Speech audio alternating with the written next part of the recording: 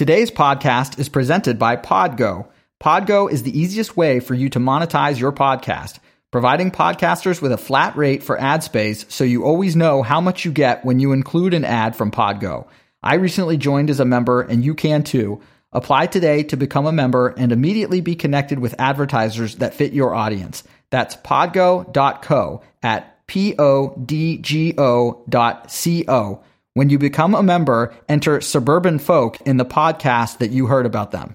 Today's episode is also presented by Sweat Connected. Sweat Connected is a transformative way to work out. Sweat Connected has a mission to help you feel your best. Each expert instructor brings their signature method directly to you wherever you are in the world via Zoom. When you take a Sweat Connected class, you are able to interact with your instructor and the other participants in the class just like you would in a live studio experience. Whether you have been a group fitness participant for years or are newer, you will feel at home with Sweat Connected.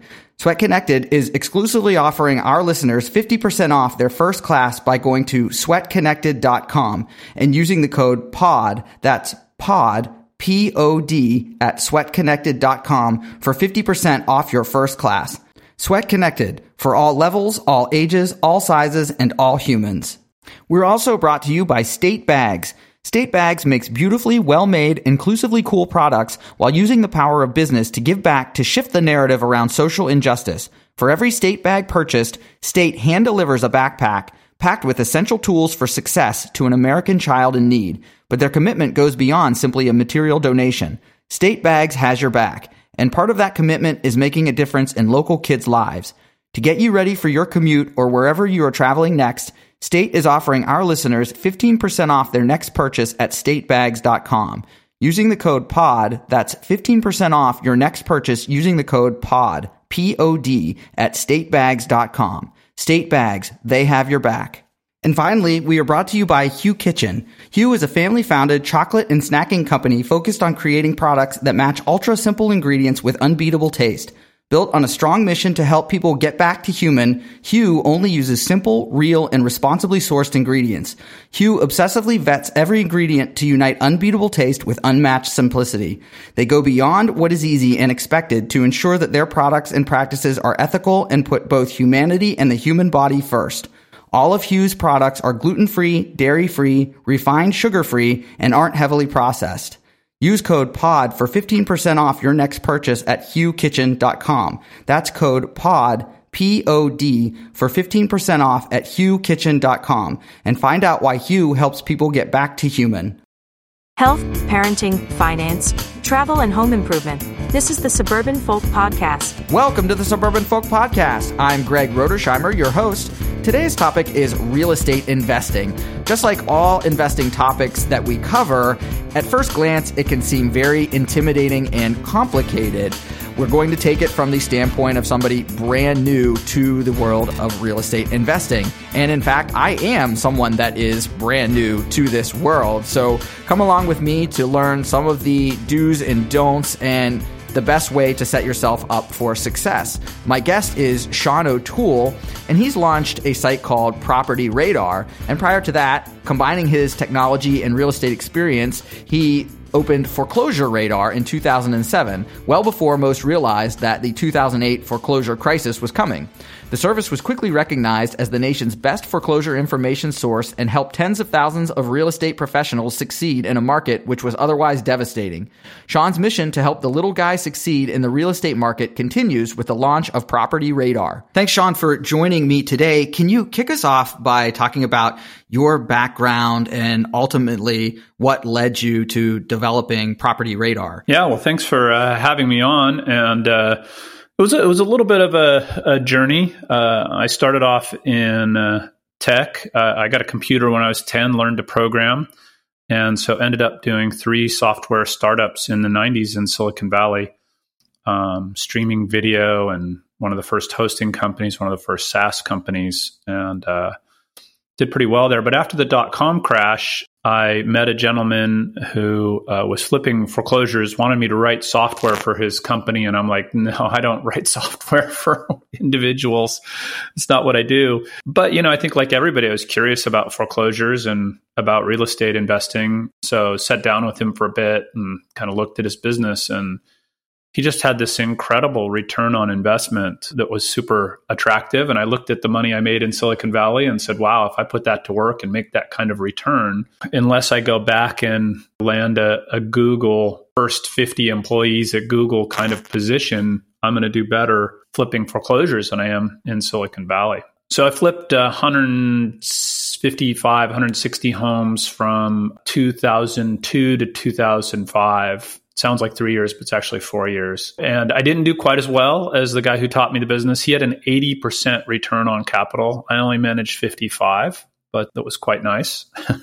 So, some years were better and worse, but that's what it averaged out to be. But then at the end of 2005, I looked at what was happening in the market and I just said, I don't want to buy another piece of real estate. So it was back at another inflection point, like I found myself after the dot-com crash. Some of those dates that you mentioned, so 2002, I got to imagine is somewhat at the height of the real estate market when people are presumably making money hand over fist. And you mentioned those specific returns. What is it that made you start to get a little more nervous about just the overall market in 2005? Of course, we're still a few years away from the ultimate downturn, but can you just talk through what that looked like? Pretty much not long after high school, I had my first software company and it failed. And my dad talked me into buying a real estate magazine in Hawaii and running it for 2 years till he could take retirement and go take it over. Turned out we bought it just as the Japan crisis hit. Real estate in Hawaii absolutely went into the tank, and it was a terrible time to own a real estate magazine that advertised homes for sale. And that really made me a student of economics because, it was a great business and a great location. Everything was good about it, but it was absolutely terrible timing. So through the dot-com rush, it was a great period of time, made some really fantastic money, had some nice exits. But in 1999, I sold all my stocks. Probably a little conservative on that side. All my friends thought I was nuts. Same thing in 2005, right? At the end of 2005, I saw a couple of things. Sales were starting to slow. So that to me is like one of the first warning signs that maybe a market's getting toppy, right? Because fewer people are coming to the table. Prices, it takes a long time for prices to come down. People don't realize just how long. But sales were starting to slow was sign number one. Sign number two was in the market that I worked in, the new home sales went from having people pre-buying homes before they even broke ground to having to give away a free swimming pool in order to get the house sold. That's a pretty big shift. And that was really worrisome to me. At that point, there still wasn't an uptick in foreclosures. I was investing in foreclosures, but there was pretty small inventory still. So that wasn't really a sign yet. So those were kind of the two major things. Oh, no, the third one that probably hit me the most personally was I usually didn't meet the folks I sold the homes to because I sold them through a broker, even though I was a broker myself. But I did meet a fairly young couple buying a house, $450,000 in Stockton, California, which was considered the epicenter, right? At least on 60 Minutes. She was a maid and he was a field worker. I just went, you guys can't buy this house. This makes no sense. Like, you don't have the income to buy this house. And they said, well, we're qualified and this is our dream. I just said, this doesn't end well. And so those three things led me to just say, no, I'm out. I don't want to own any more real estate. And I spent the first half of 2006 selling the rest of what I had, and then started building my company at the time, Foreclosure Radar, which has since become Property Radar. That last example is what I was really curious of. Did you see a Main Street example of the types of loans that were being approved? Sounds like clearly you did. That does seem like a telltale sign. And then, as you mentioned as well, the foreclosure is presumably ticking up. And then picking out another piece of your journey, talking about how I think a lot of people really would like to get into real estate investing. I assume a lot of the reason for you creating Property Radar is because of some of those barriers.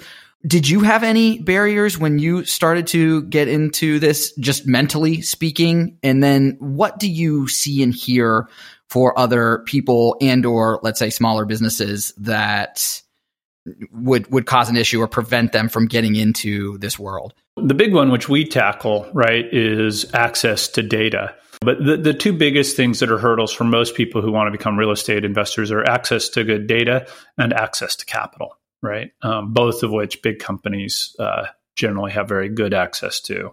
The access to capital, there's a lot of folks, a lot of private money and hard money lenders and other folks that are kind of focused on that for investors starting out. But on access to data, right, most of the big data companies, the title companies, et cetera, are really focused on making that data available to large companies. And nobody was really making it available to small companies. You know, that was a journey for myself when I started buying foreclosures in 2000. I was going down to the county recorder's office and the county's assessor's office to get data.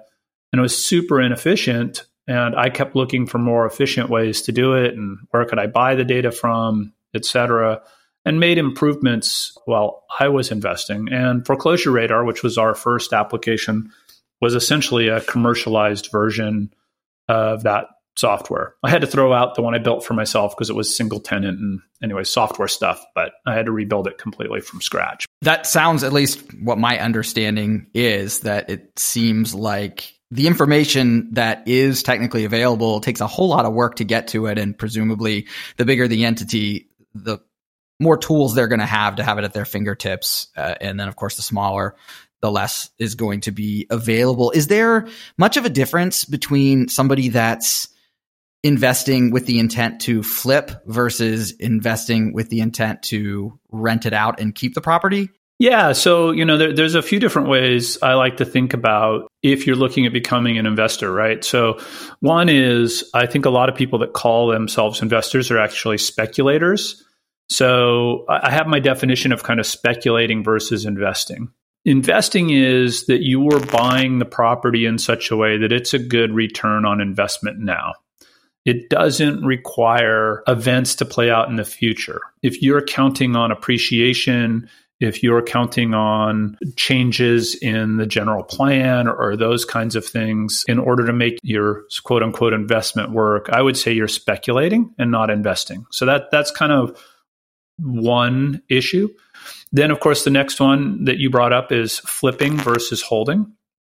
You know, flipping is more of a short-term income strategy. Holding is more of a long-term income, investment, wealth building strategy. And it's really hard, right? It's really easy to get started flipping. You buy a $200,000 house and you sell it for $250,000, and after expenses, you net $20,000. That's only a 10% return. But if you do that in 90 days, you can do that 4 times a year with that capital.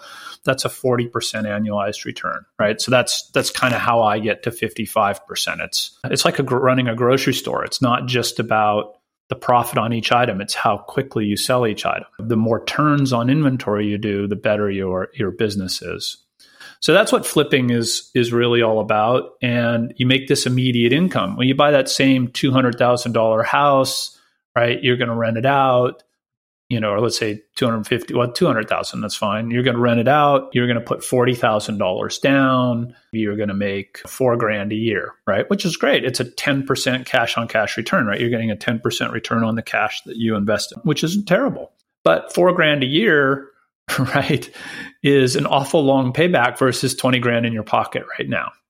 So it's really hard to give up the quick returns for the long returns. And I'm using very conservative, safe numbers. These are deals you can pretty easily do every day. So all the gurus talk about these huge deals. You buy something for $100,000 and you make $100,000. Those are pretty rare.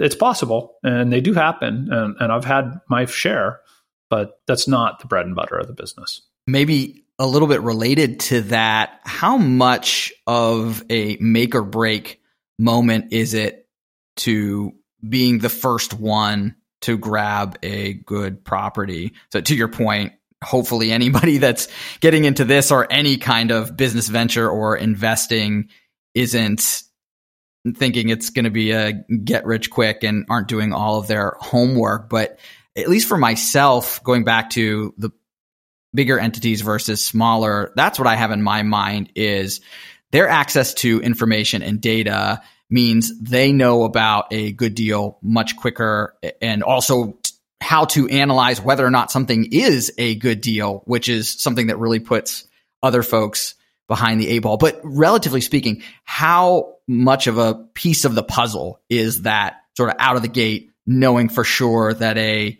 potential real estate property is in fact going to be able to be flipped for a profit? That is definitely one of the hardest pieces, even with good data, right? Good data is kind of a prerequisite. You gotta have that. It certainly helps. Looking back at my 160 deals, some of my best ones I was most fearful of when I bought them. And some of my worst ones I thought were going to be great. Especially, I primarily bought at the foreclosure auctions, the trustee sale auctions, which is the most difficult form of investing because you have to pay in full in cash. You get no title insurance. So you have to kind of self-insure that there's no outstanding liens that you're not aware of or things like that. You don't get to inspect the property. The owner's still in the property. You have to evict them. So it's by far the hardest form of real estate investing. So for that style of investing, I'd say if you're not doing 10 deals a year, you shouldn't be doing it because you can afford to lose $100,000 on a deal if you did 9 other deals that you made $40,000 on. So it ends up working out. Most of your listeners will probably start off with, like buying something off of the MLS, which is rarely going to be a great investment, for flip or for hold, right? It's fully priced. And what our service is really about is about finding off-market deals. So whether that's the foreclosure auctions or just the neighbor down the street who wants to sell and doesn't want to work with a realtor, or maybe they're a hoarder and, no realtor will take their home because of the amount of work that's needed. I bought a few like that. I bought a house from a lady and I went and met with her and I said, geez, your house is probably worth $450,000. It's really not something I'm looking at. And she had a loan, I think, for $200,000. And she's like, I've been meeting with realtors. They need me to clean it all up. I've got my ex's junkie kids here, as in taking drugs, coming in and out of the house, and I can't keep them out. And she goes, and I just need to leave. And I need $20,000 to get to my friend's house in Arizona and start my new life. Ultimately, I relented. I kept trying to talk her out of it, but I wrote her the check. I bought a house for $220,000 that was worth $450,000, and I sold it to a local realtor for $300,000, and so I made $80,000 and didn't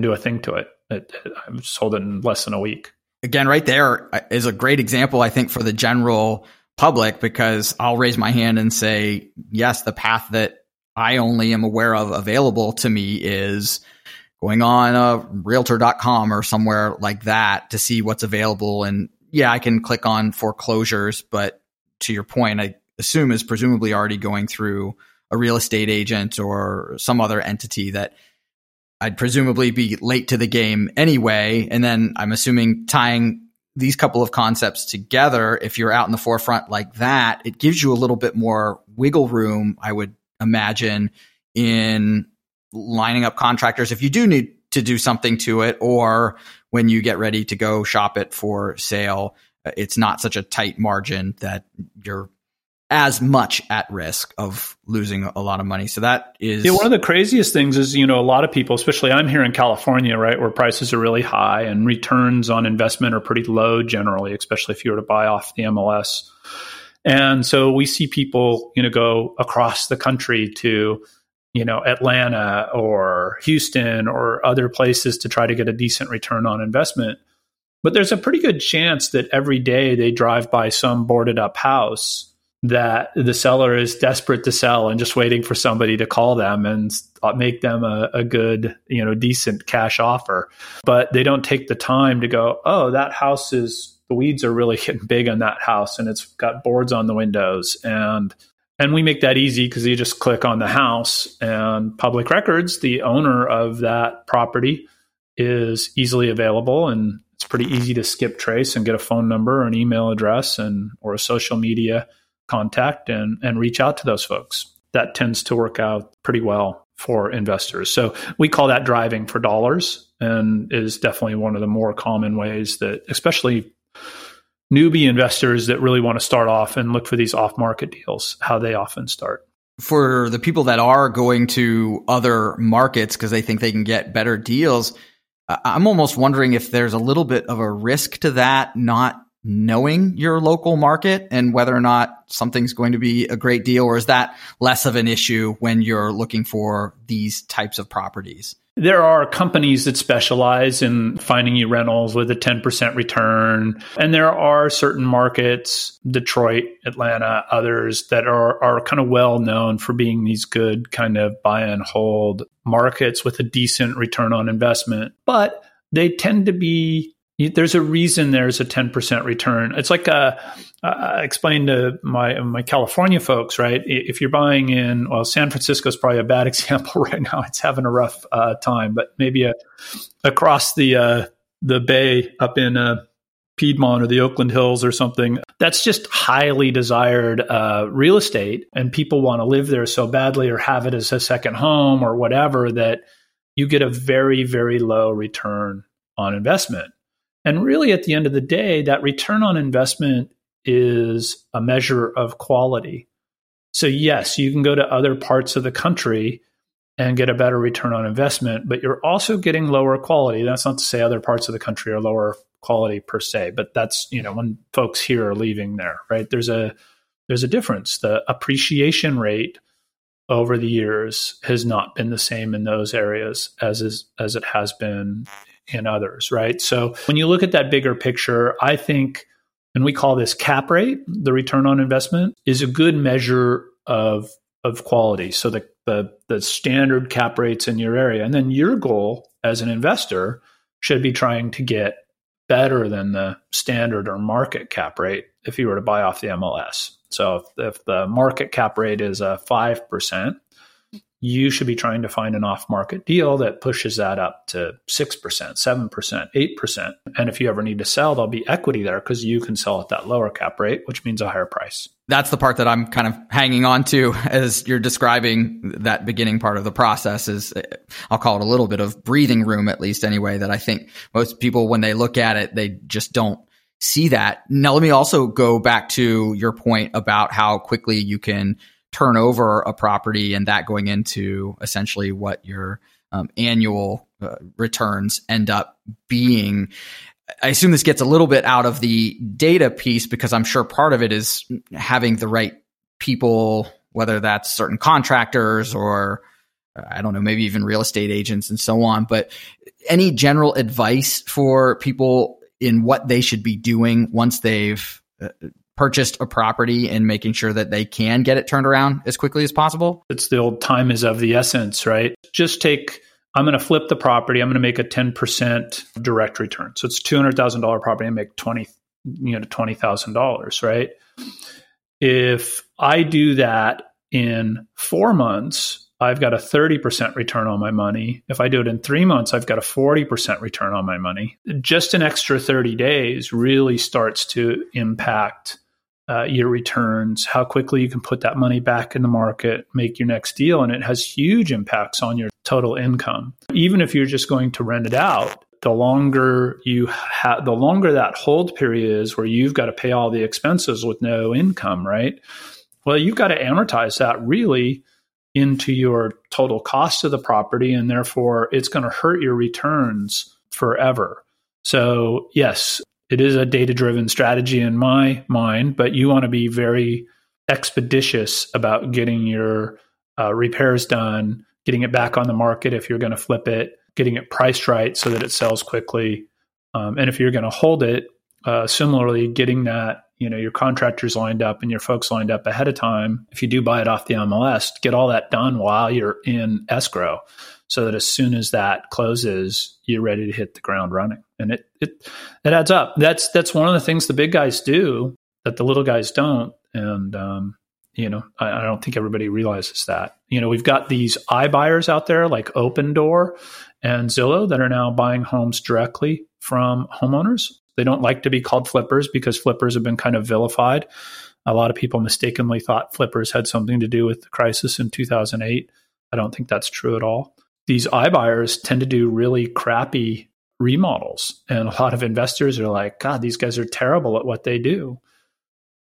But if they're getting it back on the market quickly, maybe they don't get quite the premium that a better remodel would, but you really have to do the math there because they may actually be getting a better return on investment even with a crappier remodel. How much of an issue is it with people that don't know what they're doing and then maybe create a bad name for house flipping or real estate investing that even if you're a more reputable person in the industry, people are just sort of turned away because of that stigma?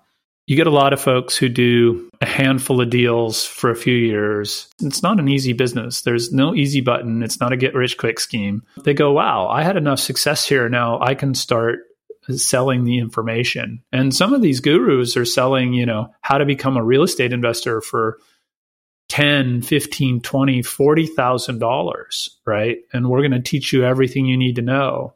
It's really become quite an industry in itself. Trump University was particularly bad. I think if that lawsuit had gone through and they hadn't settled it, I think that would have been really eye-opening for folks how bad that education was. Even connecting what you're talking about of what the public maybe thinks of flipping because of what they've seen on TV. I'm going to forget the show. It's probably good I forget the show.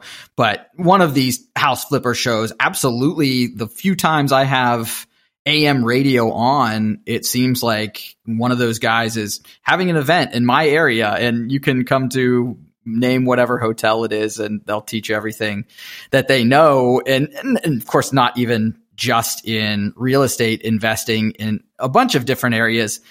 I tend to think, okay, if you're that good at this thing, why aren't you continuing to do that thing for yourself? And you wouldn't need to be doing the teaching. And certainly if you go into, I think, any particular industry, coaching, whatever it happens to be, that question comes up in a lot of people's minds. But I know exactly what you're talking about. And at least I'll say, luckily for me, well, first I'll say, I'm glad to hear you say that because I think my intuition is correct when I hear those kinds of ads that this is probably not what I should be doing as far as an education is concerned for something like real estate investing. There are a lot of great books, just down at your Barnes and Noble. I would say, there's probably nothing you're going to learn in a $15,000 class that isn't in a, $20 book down at Barnes and Noble. And, not all the classes are bad. And some of these guys are out there really trying to help folks, but there is a lot of bad.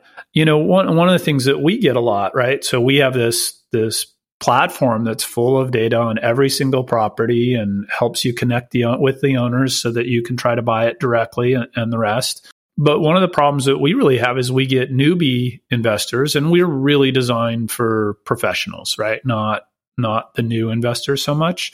And we are used by a lot of the large guys, but we get newbies that come to our site and they expect they're going to send mailers to 50 doors and they're going to buy a house and have $100,000 profit. It's really quite a bit harder than that. It's not that hard, but it's not just, lick some stamps one night and make $100,000 either. And we get these folks that try this and they're like, your software doesn't work. And we're like, no, your expectations are just completely wrong. And if I ever develop this to the point where I can exactly pinpoint who's going to sell at a huge discount, I'm going to turn this off for everybody else and only keep it for myself. Well, that goes to the same point, right? Right. Yeah, for the teaching and stuff. Well, if everybody had that key, they're not going to be telling everybody else. They're just going to use it for themselves, right? And keep the profit all to themselves. It's really funny because there's no lack of capital. I helped raise money at 3 Silicon Valley startups. We raised, hundreds of millions of dollars.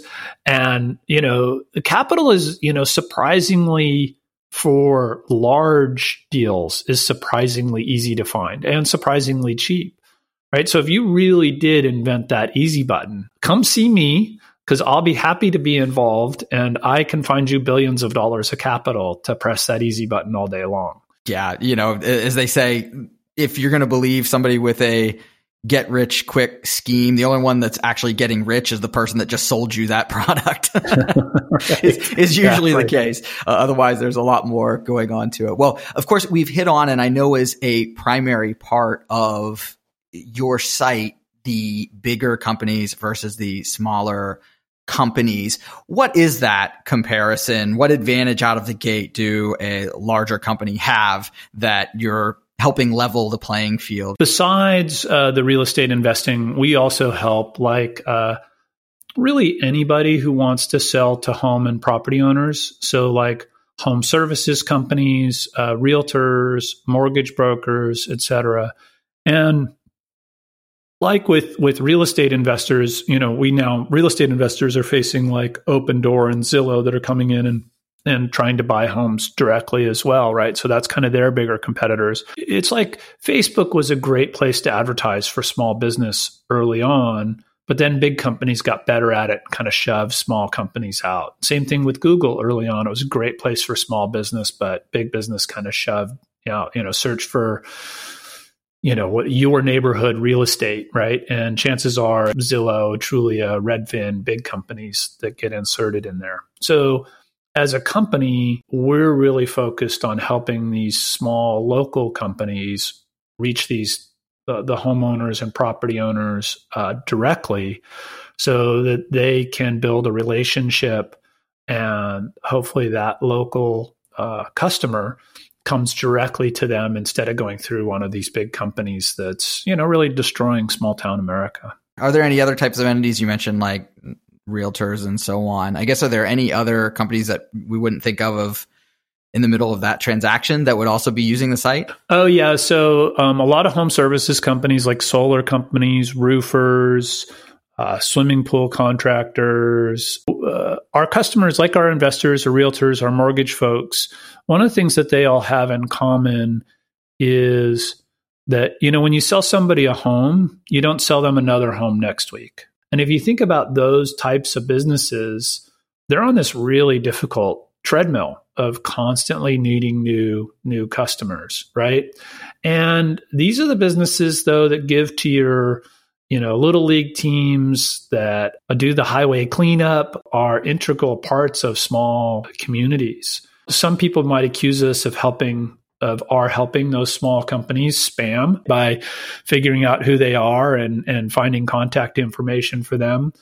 But if you think about how important those local communities are, I would encourage you to allow that spam and think about your neighbor who needs a new roof and referring them, because it really is the backbone of America. And right now, and really from both political parties, right, small businesses is being assaulted. Exactly. And I was going to say, gosh, in what we're going through right now, I would think people would certainly get on board with that concept. The example that I give, this was pretty early on in the lockdowns, at least, but not so early that my family wasn't completely afraid of traveling. We just went to the beach. We're not that far from like the Outer Banks. And on that ride, when you go through these small towns, nearly every single restaurant that looked to be sole proprietorship, unique to that town, was either closed or even in some cases boarded up. The only ones that were open on the way down were your chains, because of course they have that larger backing. And gosh, we won't even go down the route of what happened with the loans that were meant for the small businesses and how that got all twisted up with bigger companies that are masquerading. That's probably too harsh of a word, but as a small company, but still qualified in taking that money. So again, I would think at this point, if people didn't necessarily understand that idea or the value of locally owned based businesses, hopefully they're coming around to it at this point. So I at least applaud that sentiment. And I think it is, definitely worthwhile to level the playing field however you can against, the bigger companies that have more means than others. And those bigger companies too, they're probably not only open where the little guy isn't, but they're also probably not paying their rent to that local investor that owns the building, where the little guy, even though he's closed, still is. I saw that happen. I own office, industrial, apartment, et cetera. The only tenant I had problems with was a $1 billion, what the banks call a credit tenant, right? The banks all want all your tenants to be credit tenants. And of course, the only one that is, threatening not to pay me and the rest over COVID is the national credit tenant. And everybody else is like, hey, we're applying for PPP. We're gonna keep making our rent. It's important. And I'm like, it's okay. I'm happy to work with you. Even for the little experience that I would have in that world, as you're describing that, I remember one instance with a company that I used to work for where we were moving remote for work. There was a guy that was responsible for the rent payment and made some comment of, it kind of has bounced around between the corporate office and us here. And I think they did get an overdue letter. So even in my limited experience, I know exactly what you're talking about. I think that one company that I worked for probably was one of the people violating what they should be doing. So we've talked a little bit about the individual investor and maybe what they could or couldn't do in this world. And I think that probably there are people like myself that look at real estate investing and are really interested in it. The more standard route is straight stock investing. As you talked about, it is probably pretty tough for an individual person to do this actively on their own rather than, let's say, getting with an investment group and sort of pooling money together that way. But high level, if I'm an individual, how should I be viewing real estate investing versus stock market investing? We talked about flip versus hold and speculating versus investing. There is also passive versus active. Like I was just talking about that, a local investor probably owns the building that your Starbucks is in. And that's a very passive investment. That can be a very long-term 10-year lease, and you just collect payments and you get a certain return on that investment. Unfortunately, these credit tenants tend to have a lower return on investment. So it may be a 4% return or something. So you might go, well, the stock market, I think I'd rather take my chances there than a 4% return. So here's the things I like most about the real estate markets. One is that they move fairly slowly, both on the up and the down. You don't get these wild swings that you get. Let's even just talk about 2008, which was terrible for real estate, right? And nationally, we only saw a 20% drop in prices over 2 years for 2008. Now, certainly there were areas like Stockton, California that were much worse, right? But compare that to the Dow that fell 40% in 6 months over the same crisis that was a housing crisis, right? So, or recently here with, COVID, the Dow in 1 month fell 35%. So you don't see those kinds of swings, especially as you're nearing retirement. Can't really afford a 40%, 40% loss. The nice steady returns of real estate can be a nice alternative. Certainly better than you're going to get in money market accounts or other, less volatile things in the stock and money markets. So that's number one. Number two, and this really doesn't appear to be much issue, but Tesla, beginning of this year issued $2 billion in new stock. Well, that dilutes your ownership and you have no control. So when they issue new stock, then you suddenly own less of the company than you owned the day before. So, there's no dilution, right? You own the property, you own the property. It's just that simple. The biggest one for me is transparency. We see enough of these shenanigans with the books and the rest. And I think the filings that are out these days, there's so many ways to hide and bury things. The stock market's definitely speculating to me. So let's say you buy Apple stock, all right? So they have a price earnings ratio, which you can think of like around 35, right? And you can think of that as, so if I invest $100,000 into Apple, right, that price earnings ratio of 35 means that there's earnings of $2.85. And if I had a 4% return on a piece of real estate, I get $4 for every $100 every year. If you look at that price earnings ratio right now for the Dow, it's 35. That's a 2.85% return. But of course, Apple only pays a 0.71% dividend. In real estate, you actually get all the earnings of what you paid for, right? In the stock market, you may not get any. And so it is, the stock market to me is just pure speculation on appreciation.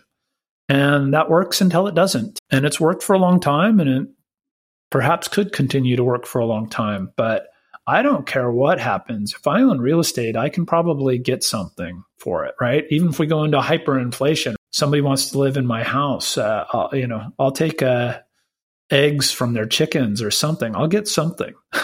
You don't necessarily get anything on the other side. So I really like real estate. I do think it's a much more transparent, much more direct, although a little bit more active for sure, form of investing. And I think it's much safer over the long haul, especially in a crisis.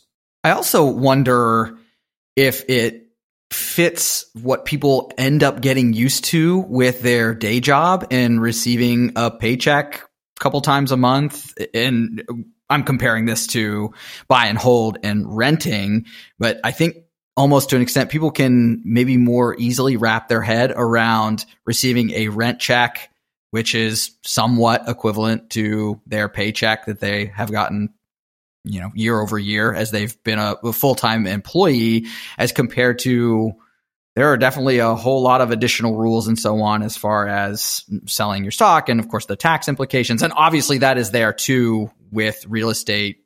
I know a few of the rules just to be dangerous for when I rented out a house of mine. But again, I feel like the most equivalent would be, let's say, a dividend that's getting paid from the stock market. The dividend would be definitely the equivalent. And the market's moved away from that, right? I think, 50 years ago, you probably could put money in the stock market and get that paycheck in the form of dividends. It's still possible today, but the other parallels, I think you mentioned early on about somebody having to purchase one property and literally your eggs are in one basket, depending on what happens with that one, as opposed to being able to do, I think you said the number was 10 deals within the year, so that they're essentially. Well, that's for that highest risk form of investing at these foreclosure auctions where you get to do no research. But for most people, you find the folks down the street with a boarded up house that, will make you a good deal on it and you can rent it. And, let's just say ideally you'd put 20% down. So you put some cash down on it, right? You'd have some cash reserves in the bank in case it doesn't go rented for a little while, right? And, maybe let's say it's a $200,000 house. You put 20% down. That's $40,000.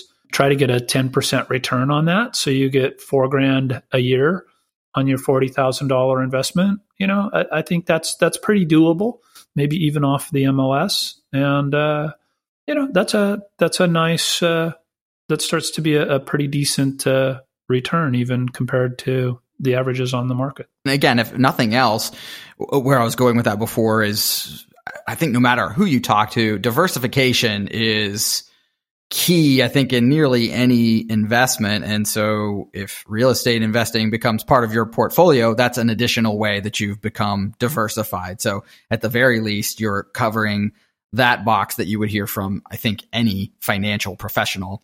So let's go ahead and move a little bit to future looking. We've talked a little bit about what's going on, which of course is unprecedented in our lifetime.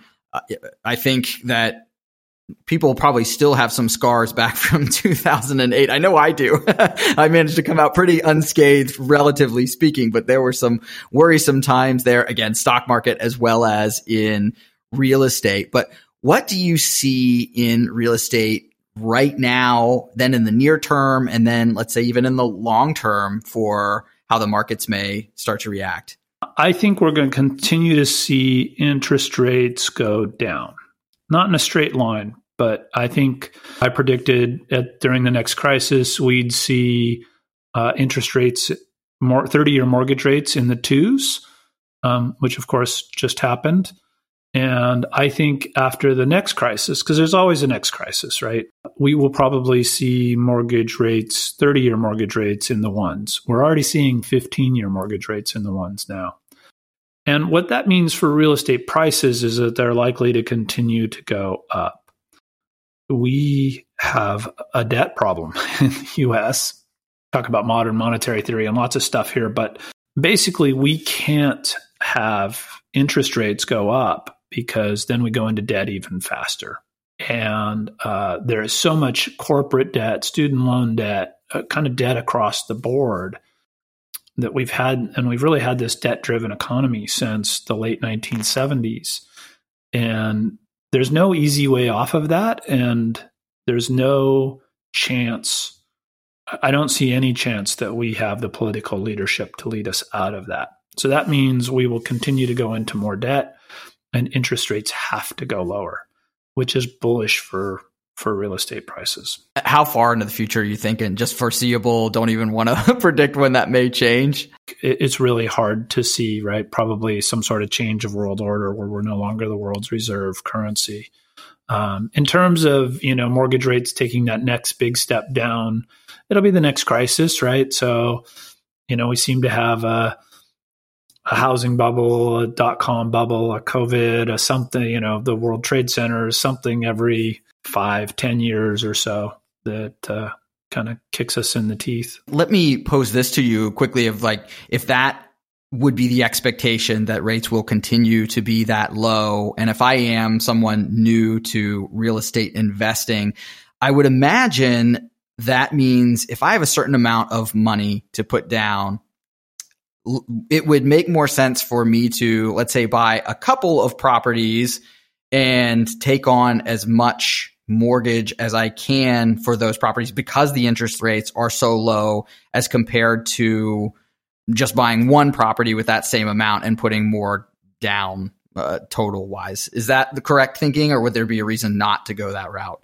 Yeah, I think that's roughly correct thinking, but there is a reason not to go that route. I personally use very little leverage because, I do think at some point, things go particularly bad. And, and when they do, in 2008, those folks that were highly leveraged, pretty much lost all their assets, right? Both the creditors and the debtors took a pretty bad hit. But those folks that own their assets free and clear of very, very little leverage, right? Fast forward today, and they didn't lose a penny through that whole crisis. You do want to be careful with how much leverage you take just to make sure you can make it through any crisis. So use lots of leverage if you still have cash to make it through a crisis. And think about how long, a 2008 or a COVID crisis might be. It might be a year. So do you have a year where if you got no payments, you can still pay that underlying leverage? Then absolutely use the leverage. If you can go 2 months, I'd be pretty worried about that, right? We've had, with COVID, we had eviction moratoriums and the rest, and you could easily see yourself out 6 months or a year of income short term. In the end, nobody's forgiving those rents. No government entity yet has forgiven those rents, so people are still supposed to pay you back later. But whether they do or not, it's a whole other story. So I think take the leverage, but do so with enough cash to make it through a crisis. Yeah, that sounds like good advice. And just like the whole future looking could be a whole episode, I'm sure diving into the rest of the factors that would potentially go into that could likely be another show as well. Well, Sean, I'm going to let you go at this point. Of course, for folks that want to learn more, it's propertyradar.com. Sean, if folks want to get a hold of you or the company, can you give any other contact information, maybe where people can find you on social media, any other promotions or events to let folks know about? Yeah, I'm on Facebook and Twitter and LinkedIn, all three. And just look for Sean O'Toole and Property Radar. You'll find me pretty easy on all three of those platforms. I also answer questions on our community at community.propertyradar.com. And of course, we've got our main website, propertyradar.com, the About Us page, and the rest, and contact there as well. So any of the above work. Very cool. And of course, I'll put all of the information into the show notes so it's easy for folks to get a hold of you. Sean, again, I appreciate you being on the show, and we'll be in touch. Thanks so much. Thanks for having me. If you enjoyed this episode, please consider giving us a 5-star review on Apple Podcasts. You can also subscribe on Apple, Spotify, or all other major podcasting applications to be notified of our latest episode. You can also join our conversation at suburbanfolk.com or any social media site, including Facebook, Twitter, and Instagram at the handle Suburban Folk. Thanks for listening.